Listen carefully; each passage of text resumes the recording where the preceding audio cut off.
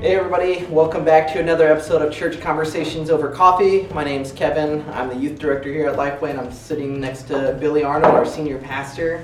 This is a podcast for us to debrief the previous Sunday sermon and look forward to the next Sunday sermon, how we can better prepare for it.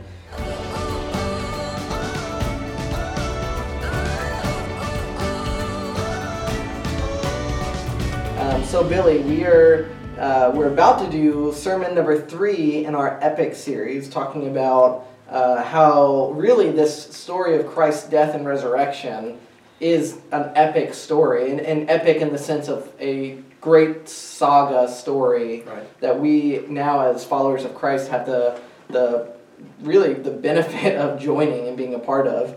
What are you going to be preaching on this Sunday? The focus passage is still in Romans 8.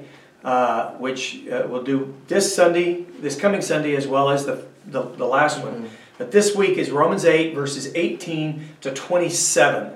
Now, again, in preparation, I would just encourage people, sink yourself into the Bible in general, the book of Romans, certainly, but Romans 8 as a chapter, which is to me still just one of the incredible chapters of the Bible. Has so many lifelong applications. I would never get tired of reading it. But verses 18 to 27 in chapter 8 of the book of Romans. And so first sermon was an epic pardon. Then we did an epic family. Right. What's this sermon title? Well, I'm calling it sort of the epic future. Okay. The epic, what we're looking forward to. The words that come out of verse 18 point that. In fact, the heading in my particular Bible here that I'm using, a lot of us have little chapter headings or little section headings. It's called Future Glory. Yeah. It's the looking forward to something. Obviously, very important in our current environment now, but it's just true. It's very important in any current environment. But it's the epic future. What the epic days that are to come. What do we have to look forward to? In the unfolding of God's great story, He has, like I said, given us that epic, in His epic story, given us a pardon. Yeah. He's allowed us, as you said, to have it come into our family, which was the message of last week. In the previous verses before that, we had the sonship and the family and creating this environment that we have a father. But now we have a future laid out in front of us. Yeah, that's awesome. I'm excited for that. The song comes to mind, I wonder if we're going to play, is the John Mark McMillan's Future Past song. That would be that appropriate song to sing for Sunday morning. We probably will at this point, since you mentioned it. Yeah. So awesome. Well, so what can we do? Obviously, reading Scripture, applying it to our lives. What are some things that maybe, like last week you talked about baggage and how so often we let the baggage of our old self hold us back from living according to the Spirit. What are some things that we can start to think about, maybe process, pray about, prepare our hearts, whatever you want to call it, to get ready for this Sunday? That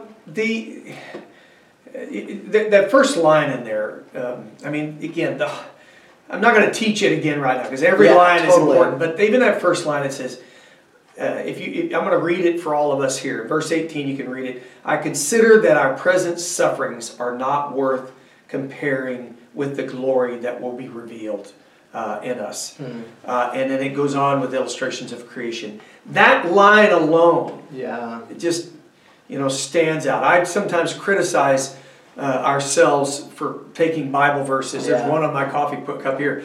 Taking a Bible verse and using that as kind of like a bumper sticker or coffee mug theology. But there are some lines like that just literally just scream out. In the current environment that we're struggling with right now, a lot of us are struggling. And I'm not preaching this sermon just because we're in this environment. This is a message for any time. Yeah, it applies all the time. Yeah, but it's obvious it does. A lot of people run in fear. And we've been talking about what are the things that Romans 8 sort of unwraps for us. We run in fear. We are giving a new sense of an understanding of why we don't really have to fear. We are suffering. People are suffering. A lot of our church family is kind of dealing with a lot of sense of insecurity. Frankly, some of our insecurities had nothing to do with the coronavirus scare. Totally. But the current environment sort of elevates whatever other issues that we were dealing with. That's the one thing about pain sometimes. It gets elevated when other issues are going on. So when the world is in crisis and things are different and we can't go to the store quite the same way and we're afraid of, whatever. We're just going, oh my goodness, when is God going to let go of this? It's a struggle. Mm-hmm. But in Christ, we have a future. Yeah. And boy, that verse just lays out something. Let me read it again. I consider that our present sufferings are not worth comparing with the glory that will be revealed in us. Goodness, that's where we're going. So it almost gets at that phrase, the ends justifies the means a little bit. Because if you think about it, like all things, anything worth doing that's going to be good or satisfaction takes a lot of effort. Yeah. Like you bake a cake, the best cake that you're going to bake takes a lot of preparation at the beginning. Your marriage, the best marriage takes a lot of work. You got to do hard work to build that relationship. You want to get in good shape. You got to go to the gym, and it's hard work. And so you have to ask yourself, do I hold my relationship with God as worth the trials and the tribulations that I'm going to go through living out my faith? Yeah. And so when stuff gets difficult, when life gets hard, is the goal of knowing Christ truly, do I believe that passage, the goal of knowing Christ to actually be true for me?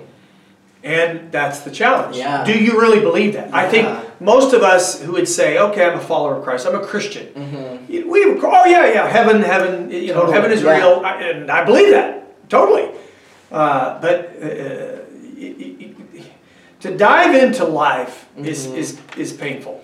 It reminds me of the parables of the sower and the seeds. Mm-hmm. How many Christians are the seed that is thrown on the rock that it doesn't take root. It's not deep. When the scorching wind or the scorching sun comes up and the wind blows, it blows it away and it kills the one of the great illustrations of life. What in my life is that my faith right now? Or is it actually a deep-rooted faith that can weather any storm that's going to come my way? That's why Romans 8, it's one of the major aspects of why Romans 8 to me is so important. So if I can give a challenge for this week, to really meditate on where you are in your faith. Are you at a place to where whatever trial and tribulations come your way, you're going to stand firm on the faith of your faith and your relationship with Christ, knowing that whatever comes, the end goal of being in right relationship with Christ is better than whatever this world has to offer. Another song that comes to mind is Jesus is Better. Yeah.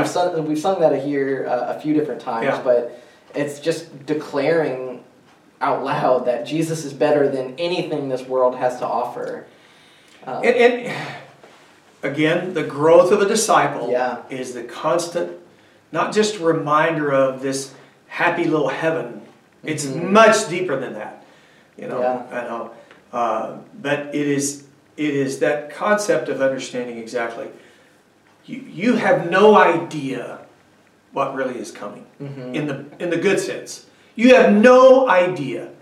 I don't have an idea of the pain that's coming, but the more I grow in my deep understanding of God's creation, God's created way that He intended us to live, of what eternity with Him is, then I can live a confident life no matter what. Yeah. No matter what. Totally.